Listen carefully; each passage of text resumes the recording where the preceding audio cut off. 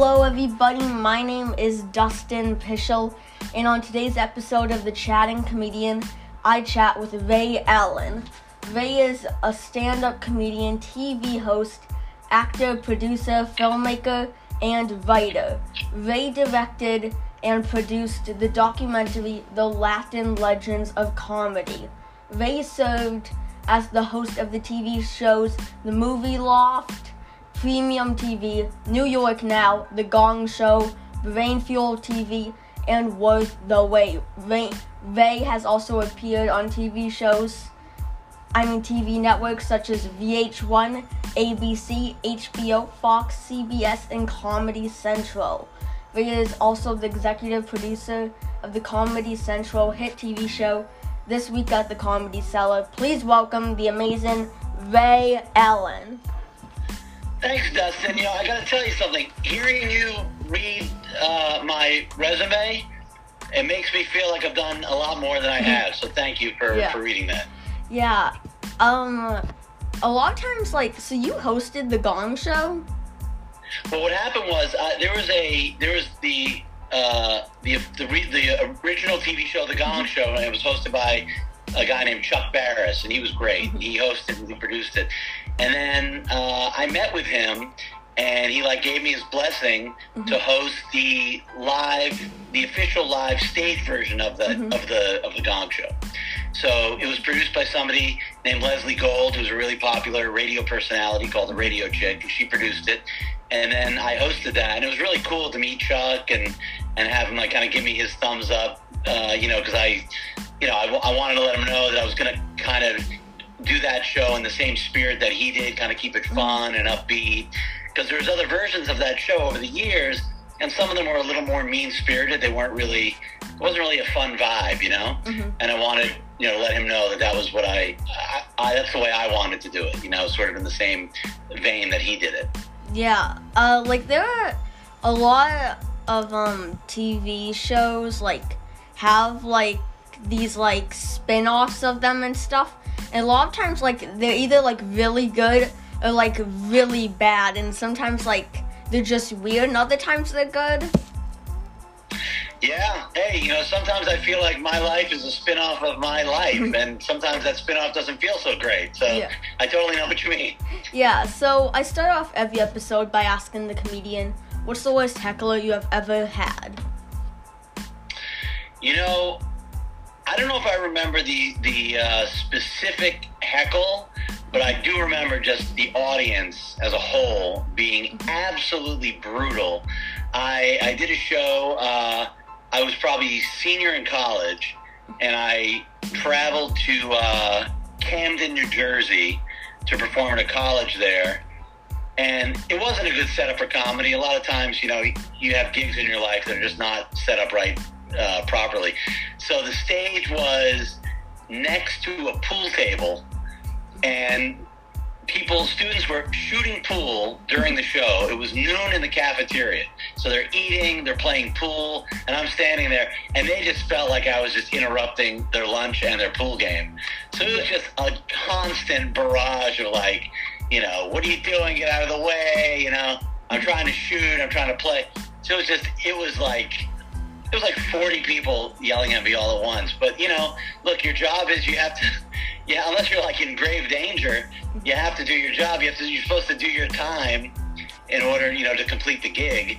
So I was probably 20 years old, and I just stood there and just kept talking. And, it was really something. It felt like I was almost like telling jokes while refereeing a hockey brawl. That's what it felt like.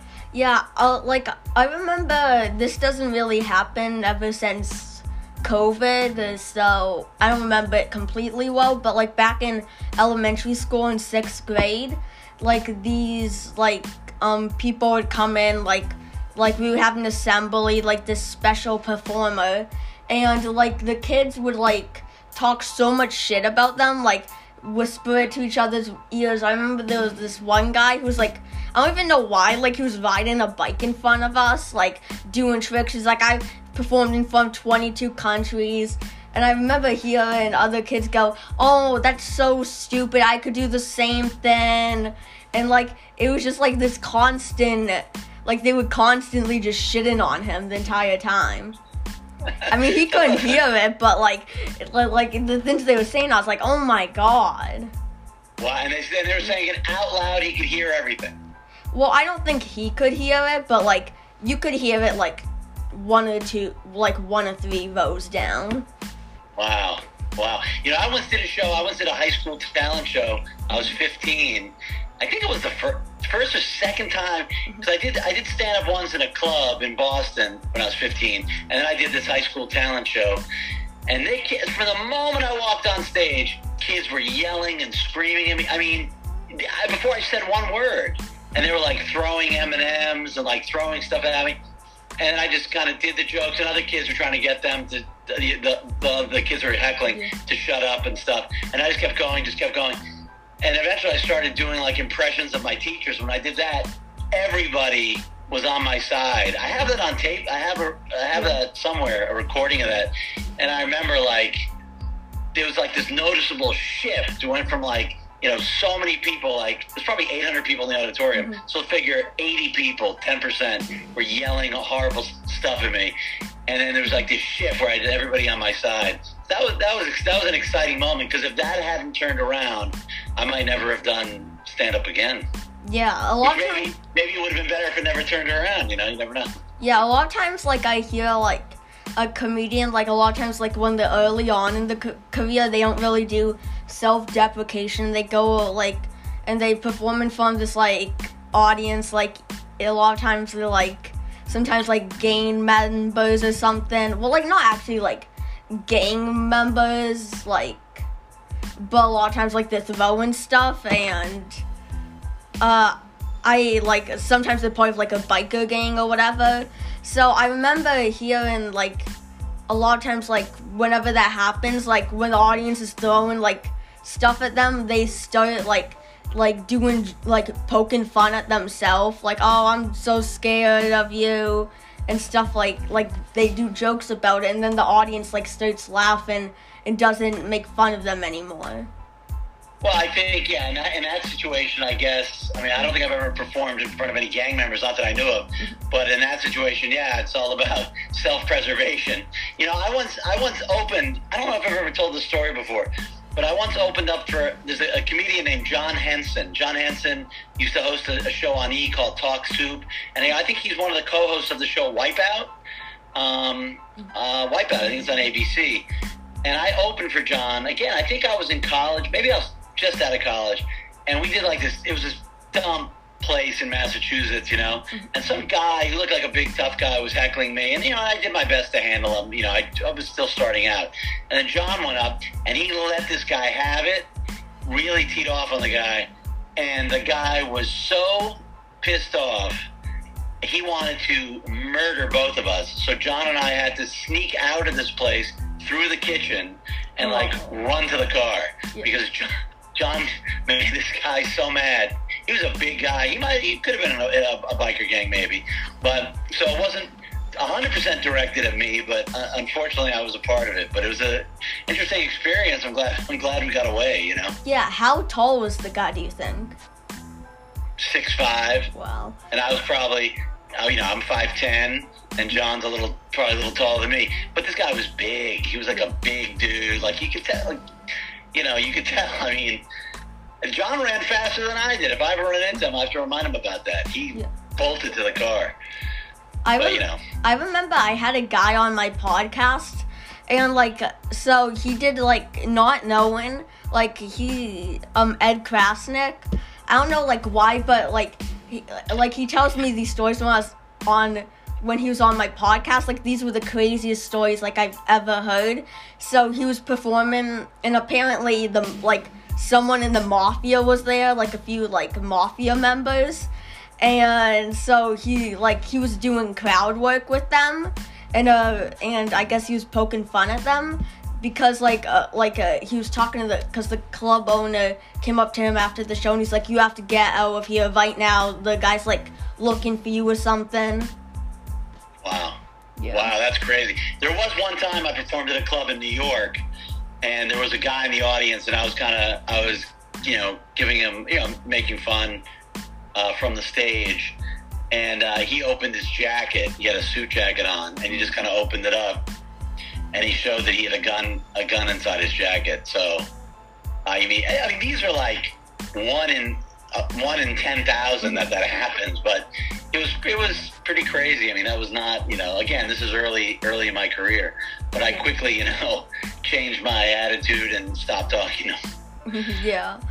So there's some crazy things that happens, particularly more so early on, but anything could still happen, at any point in your career. You just have to be ready to try to roll with it and just, make the best of the situation. I've always wondered if I was in one of those situations, what would I do? Would I throw the mic at them, or what would you do in something? Well, not like a gun situation, but if an audience member is trying to fight you, trying to fist up.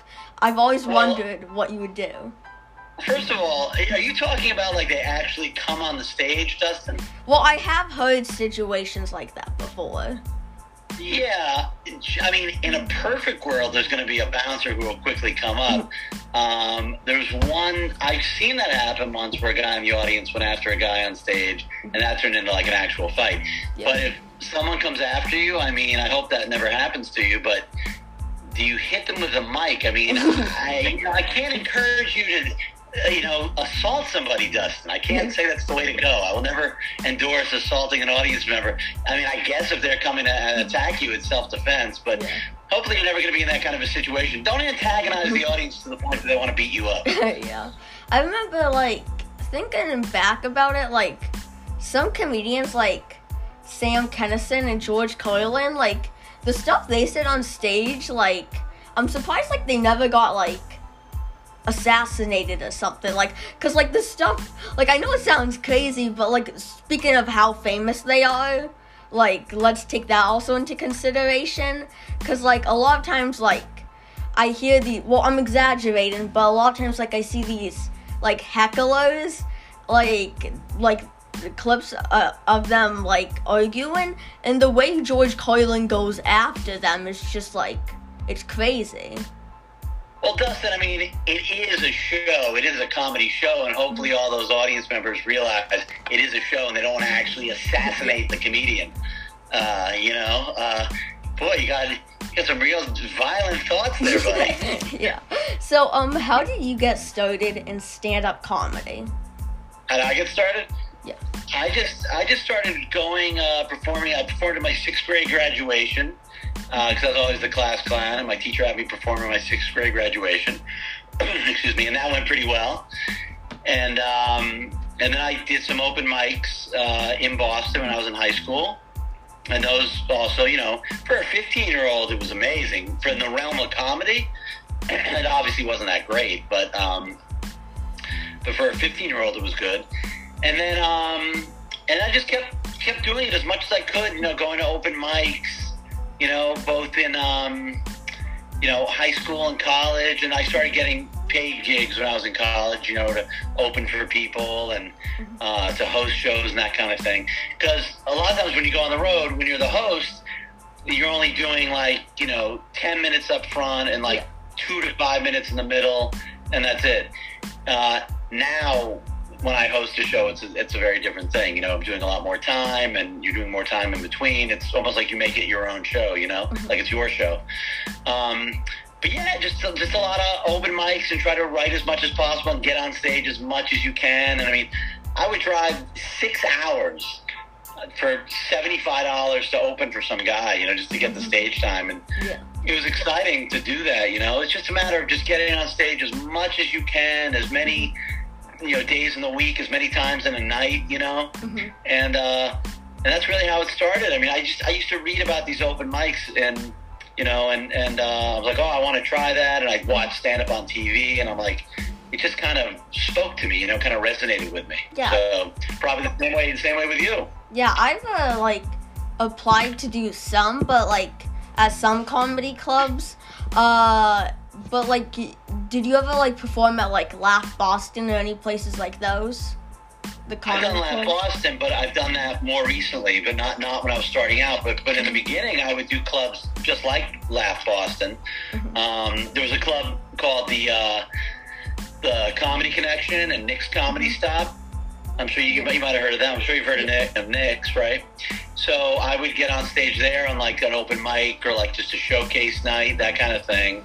And as many times as possible, as many times in a week as I could get on, and like, again, like, college talent shows. And then there's one time I did a show at my college, and there was an agent there. I think she was representing there's two professional comedians, and then me. I was like the amateur one in school.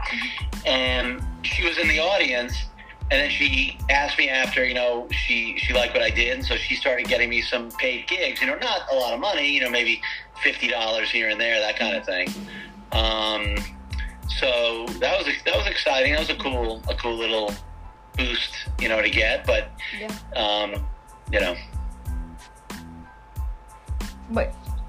Oh, I thought you just broke up for a second. Oh. Yeah. Did you go to? There are a lot of those colleges for writing for television. Did you major in that? I actually majored in film, but when I majored in film, I always knew, I'm like, I'm going to make a movie one day.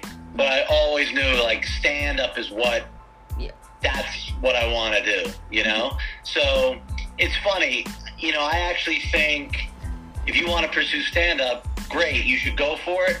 But I actually think it's not a bad idea to get a degree in something that's sort of unrelated to stand-up. Like film, it's sort of in the similar, it's still show business, it's the arts, it's that sort of thing.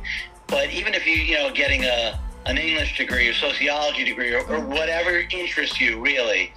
But, I love being a film major, but there's a guy who I went to film school with, and he was by far the worst student in the class. And he is really successful in the film business. And he was a terrible student. He wasn't that creative. But this guy, his uncle was pretty big in Hollywood. So he's been working ever since. So it doesn't necessarily mean if you major in something, even if you're lousy in it, you can still work in it.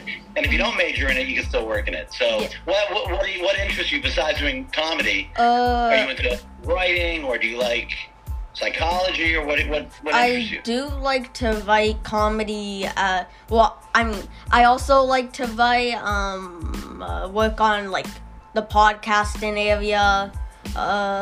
Also, a lot of stuff in other aspects of film interest me a lot. So basically, you're into all different facets of entertainment and being creative, and so whether maybe you major in writing or English or film, whatever interests you, but it's good to try to be as well-rounded as possible. And also, I think, Dustin, it's if you have lots of different interests to pull from, then you have more to talk about on stage, Yeah. I also, one of the things, I like to talk a lot about, being a kid. A lot of times, some of the stuff, you see at school and a lot of, the stuff like that. Because sometimes, you just think about how absurd it is. Once, the teachers at school, a kid, had a plastic spork, those, spoons that's also, a fork thing. And they said it was they said it was a it was a weapon or something. They said an actual some sort of lethal weapon, they said it was. I don't know why they said that, but it was just a plastic little spork, and a kid got detention for having it. Wow. That's crazy. Well, you know what? If that's the guy, it's good to talk about what you know and what you've experienced. Your own true experiences and your own stories. That's the best stuff. And then it's also, then it's you're more of an original, and people can't do what you do if you're sharing your own personal stories. That's pretty crazy for them to think a spork is a lethal weapon, Yeah, and they handed out to him as well. So, can you tell us about your documentary, The Latin Legends of Comedy? Oh, sure, yeah. So that was a movie I made a little while back, and that was, it was about 3 New York City comedians who were all sort of pioneers in the Latin comedy world in New York.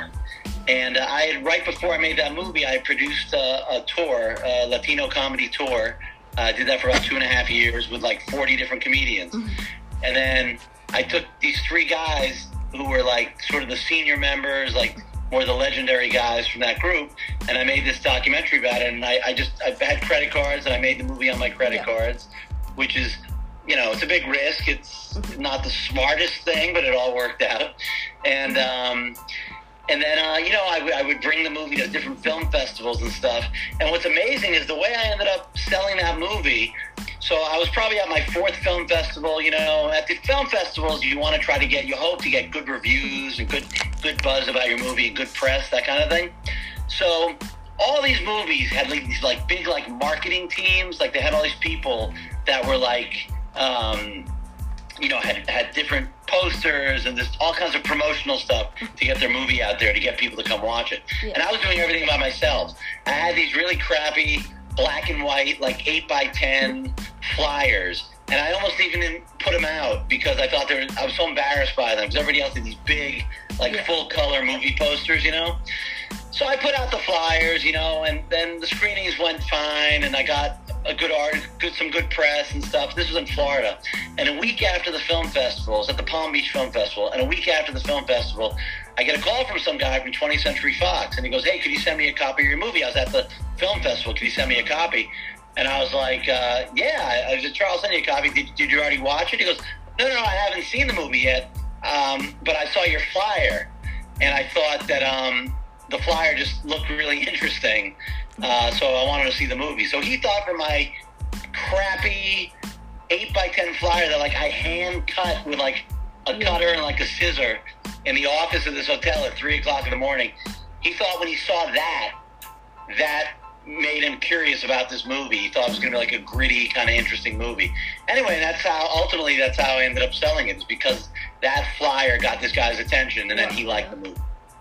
Yeah, that's insane. Didn't he, like... Crazy. Yeah, didn't you spend 7 credit cards on the movie, I heard? Yeah, it was 6 or 7. And it was 6. I maxed them out. And in the middle of making the movie, I get a phone call from a friend of mine. He emailed me, and he emailed me an article that said that 97 to 98% of all movies that are made don't get sold. And I picked him up and I called him and I was like, "Why are you emailing me this? I'm in the middle of making the movie. I've maxed out all my credit cards. I know what the risk is. Why are you trying to bum me out?" Like that's, he's like, "Well, I just wanted you to know, you know, what you're up against." I'm like, "I already know what I'm up against. I'm already in it. You don't have to freak me out even more, you know?" So yeah, I did. I maxed out the cards, and then, you know, after I sold it, I was able to pay everything back and made a little bit of money. But it was an exciting experience for sure. You know, it was good. I'm proud that I did that, and I would do it differently if I did that same movie now. I would do it a little differently, but I was also happy for the guys. You know, there were 3 really funny comedians. The names are Joey Vega, Angel Salazar, and JJ Ramirez. And I was happy to sort of make this movie, you know, that was all about them. So it was cool. It was fun. It was a good experience. So what was the hardest part? Like, I'm interested in, like, a lot of these, like, comedy documentaries. Like, I find it, like, interesting. You take a bunch of, like, tapes and, like, clips on the road, and, like, it's sort of like a puzzle where you put them all together. So what was the hardest part about filming the Latin Legends of Comedy? You know what? Honestly, the money became the biggest issue, because had I had a bigger budget, I could have done more, like pulled even more footage, and that's one of those things. If I did it now, I'd do it differently. But I could have pulled even more footage, and like it was like, looking back, it was stressful, like worrying, like, how am I going to pay for this and take care of that? But what's amazing is that anytime I had a problem, it was almost like magic. Within 24 hours, the solution kind of came to me, like presented itself to me. Either I would talk to a friend and say, "I don't know what to do about this and that." And he'd go, "Oh, you know, don't worry about it. I know so-and-so could do that."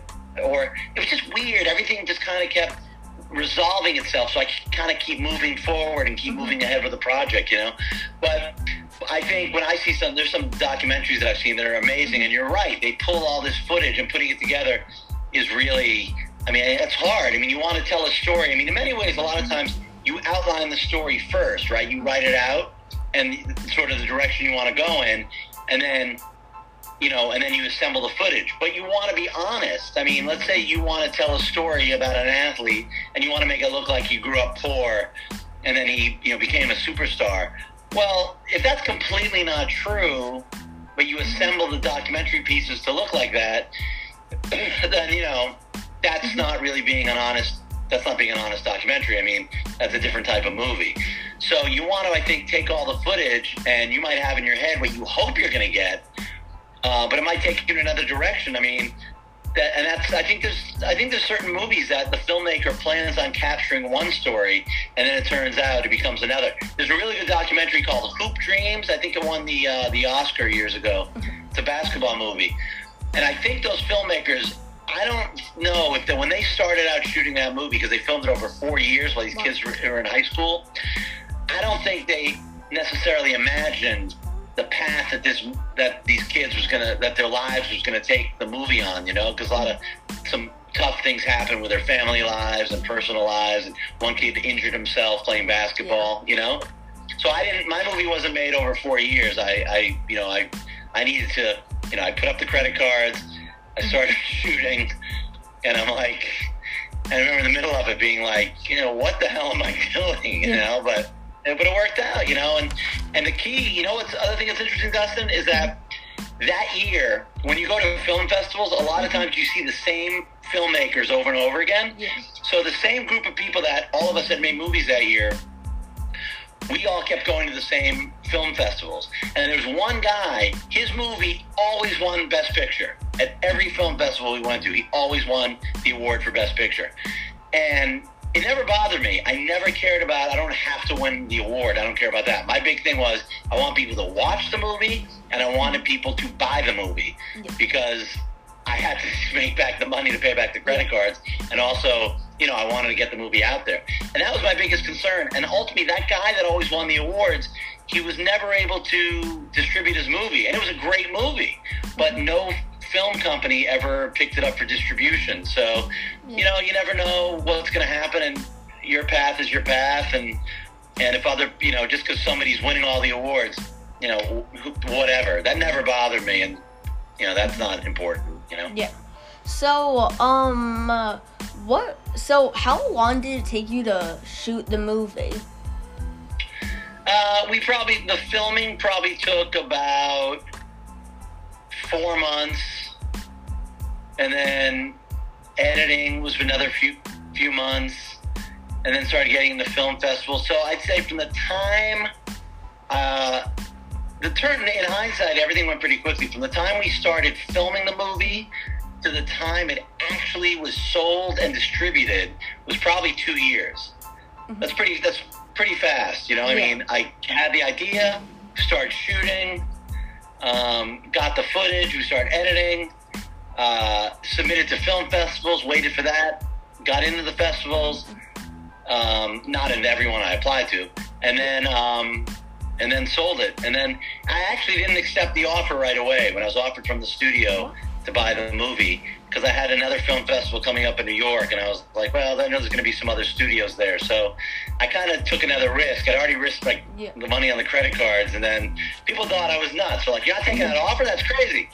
And I ended up getting 2 other offers. So I ended up going with the original company, who then did give a little more money when they saw that I had other companies interested. So, it was okay. Yeah. A little bit of a gamble. That's really cool. So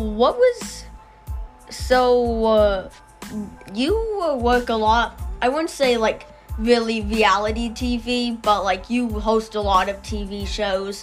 So what are your thoughts on reality TV? I almost feel like a lot of reality TV shows, they sort of have replaced soap operas. I mean, they're sort of like real-life soap operas. And most reality shows, they're not real. I mean, they're what you call soft-scripted. You probably heard this before. It's like, they try to make it seem like it's reality, but it's sort of, it is a bit scripted. So they sort of they're coming up with the characters. Let's say it's a show about a family.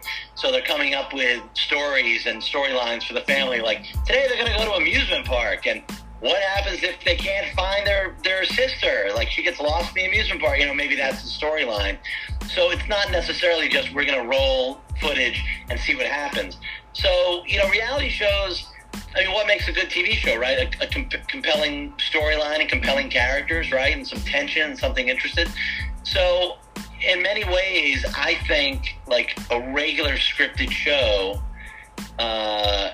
let's say you're watching a drama like Game of Thrones or Peaky Blinders or Breaking Bad or Better Call Saul or even Curb Your Enthusiasm, which is part improvised, but they have like an outline of what the story is, I mean, those are the shows that resonate more with me, more than like a straight reality show. That being said, if somebody said to me, hey, Ray, like I'm in Aruba right now, Dustin, I have a comedy club here in Aruba, and if someone said to me, let's do a reality show about your life in Aruba, great. I will come up with all kinds of storylines. Hey, we're going to go, what happens when we went to go feed the donkeys in the donkey sanctuary, or what happens when they're driving and all of a sudden, there's goats in the middle of the road, whatever, like something funny, you can create something funny with that. But why, do you like watching reality shows? Do you like watching competition shows or straight reality shows? Sometimes, I watch them, and, a lot of times, when I watch them, I just critique them. I'm like, oh, this is so stupid, but I keep watching. Some of them are just fun to critique, and others, I watch, a lot of stuff, more of those, prison, those trashy prison shows, Scared Straight? You ever seen that one? Yeah, and I mean, because I can tell a lot if it's fake, because, if a kid, a lot of times, I know the prison's a very bad place, but, once they, a kid was trying to pull up his pants, and then, they were like, stop doing that. He's like, I'm just pulling up my pants, and then they just pinned him up against the wall, and, I can, and then he started arguing with them, so they took him away, but, that doesn't actually happen, at least not under supervision it does, the prison Wait guards. a second. Dustin, hold on a second. When you say that doesn't happen, you're speaking like a man of experience. Have you spent a lot of time in prison? Because, these stories you're telling me about the spork and about hitting an audience member with a microphone, it's making me think you might have done some time already. Possibly. So, Oh, boy. No, but I honestly, Dustin, when I see those prison ones, I think some of those scenarios might seem a little made up, but I do think the point of all of that comes through is, you know what? If you're the prisoner, if you're the kid and you're locked up, you have no power. They have all the power. They're bigger than you, they're stronger than you. They make all the rules, right? So even if that exact scenario is fake, it's still, it's the point is still of it real. Is don't go to jail. You're screwed, Yeah, it's so funny to watch a lot of these things because they're these 10-year-old kids. They're saying, "Oh, I hit my mom. I drink and drive. I have shootouts." And I just find it it's the craziest stuff because they look like this they're this 3'5" little kid that hasn't even hit puberty, and they do all this stuff. Yeah, no, those kids. There's some kids that I think they're bad kids for whatever reason. They're angry. They have a tough time at home, and then those kids can grow up and become really horrible human beings who mug people with a spork. Yeah. So why do I feel like this show has become an intervention? We're trying to keep Dustin out of jail. Yeah. So yeah, because I'd probably wind up in there. So, so you own a comedy club that's Aruba, that's an island, not a country, right? Well, it is an island, and it's part of the Dutch kingdom, but they have their own independence. So, in many ways, it's an island, but it sort of operates, like a country, a small country. And it's 15 miles away from Venezuela, which is a much bigger country. But we're basically in South America. It's like a 4-hour plane ride from New York City, or 4.5, 5 hours from Boston. And you see a lot of people here from the Northeast, from Boston, New York, Connecticut, New Jersey, Rhode Island, Maine, and people from other parts of America also. Some people from Canada, but the audience is primarily American. tourists who come down here on vacation, you know? So that's really what you get. Yeah. So, like, a lot of times, like, I see, like, I was, like, looking at, like, before I was going to have you on, I was, like, scrolling through some of your past interviews, and, like, a lot of times it says Aruba Ray Ellin, like it's your name. Yeah, it also happens to be on this hat that I'm wearing right now. I noticed that. Is it because you have is that the name of your comedy club, or is it just Aruba Ray? No, the name of the club actually is Aruba Rays. It's called Aruba Rays Comedy. But, and that came to be because what happens, I started coming down to Aruba after I was working on a different TV show and I was just burnt out. Yeah. And after I was done with that, I needed to get away somewhere. I never knew anything about Aruba. And I came down with a friend of mine who was familiar with the island, and they showed me all around the island, and I fell in love with it. And I kept coming here every month just to hang out and relax and decompress, you know, like 8 days a month. So in New York, I would do stand-up. And then, like, I come down for, like, 7 to 10 days and just to take a break. And it was awesome, and I wanted to figure out how to spend more time here. So I opened up the comedy club in April of 2013. So, you know, it's almost 9 years ago that we started it. And the reason it's Aruba Rays is because my friends in New York, I kept going to Aruba so much, they kept saying, they start calling me Aruba Ray. Oh, look, it's Aruba Ray, and it kind of stuck. It was kind of catchy. Oh, okay. So that's how the nickname came to be, Aruba Rays. I mean, I never had an idea for a comedy club, and then I was just sitting at the Comedy Cellar in New York City. It's a pretty famous club. And one of my buddies said, I walked into the club, and he goes, oh, look who's back. It's Aruba Ray. And I was like, that's a catchy name. Yeah. So are you not filming, but are you in Aruba right now? Yeah, I'm in Aruba right now. Yep. Wow, this is the first time. I'm actually going to have another person on my podcast who I think still lives in Bangladesh. Naveed Mahabab. I don't know how to say it, but, like, both of you have a comedy club. Is your comedy club the only one in Aruba? Yeah, I'm the only one. And listen to me. I don't care who else you interview in whatever other country. No one has a comedy club as outstanding as Aruba Rays. Yeah, because he has this comedy club in Bangladesh. The country has 100 million people in it, and there's only one comedy club. And he's the one that owns it. Wow, yeah, in Aruba there's about 100,000 people, so it's a lot smaller than Bangladesh, but that's interesting. You know, in Bangladesh, you said it's in India, his club, or Bangladesh? Bangladesh, so I think it's like surrounding India. Yeah, it's tough there. If you're having a bad set, the audience will come up and stab you with a spoon. Careful there. So, So, how did you come up? You have another bit. Yeah, you own 2 businesses. Jeez. So, how did you come up with the idea of the online business Comedy Cloud? Oh, Comedy Cloud, yeah. Well, you know, during the lockdown, we were in New York City in the lockdown, and that started around March. We went into the lockdown right as we were finishing season 3 of the Comedy Central show this week at the Comedy Cellar. So as we were going into lockdown, we finished up that TV show, and then I was like, I gotta find something to do. So I was just like started, you know, binging shows, watching Game of Thrones again for like the 8th time, and just watching stuff. And I was talking to my friends who were comedians, and we were just like, this sucks, you know, we can't perform anywhere.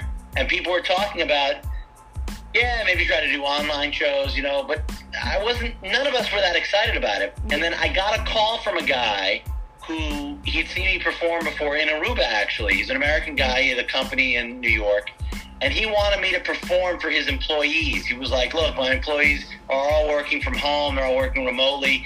They are so, you know, they're bored. Like, we need to keep them, you know, motivated. And he wanted me to do a show on Zoom for him. And I said to him, hey, man, this is going to suck. I don't want to do it. I don't want to take your money. I feel bad. He goes, doesn't matter. Put together a show. It'll be great. Just do your best. And he really had to twist my arm to do this. I really wasn't that inspired at the time to do it. So I put together a show for him, and we did it on Zoom. It was me and 3 other guys.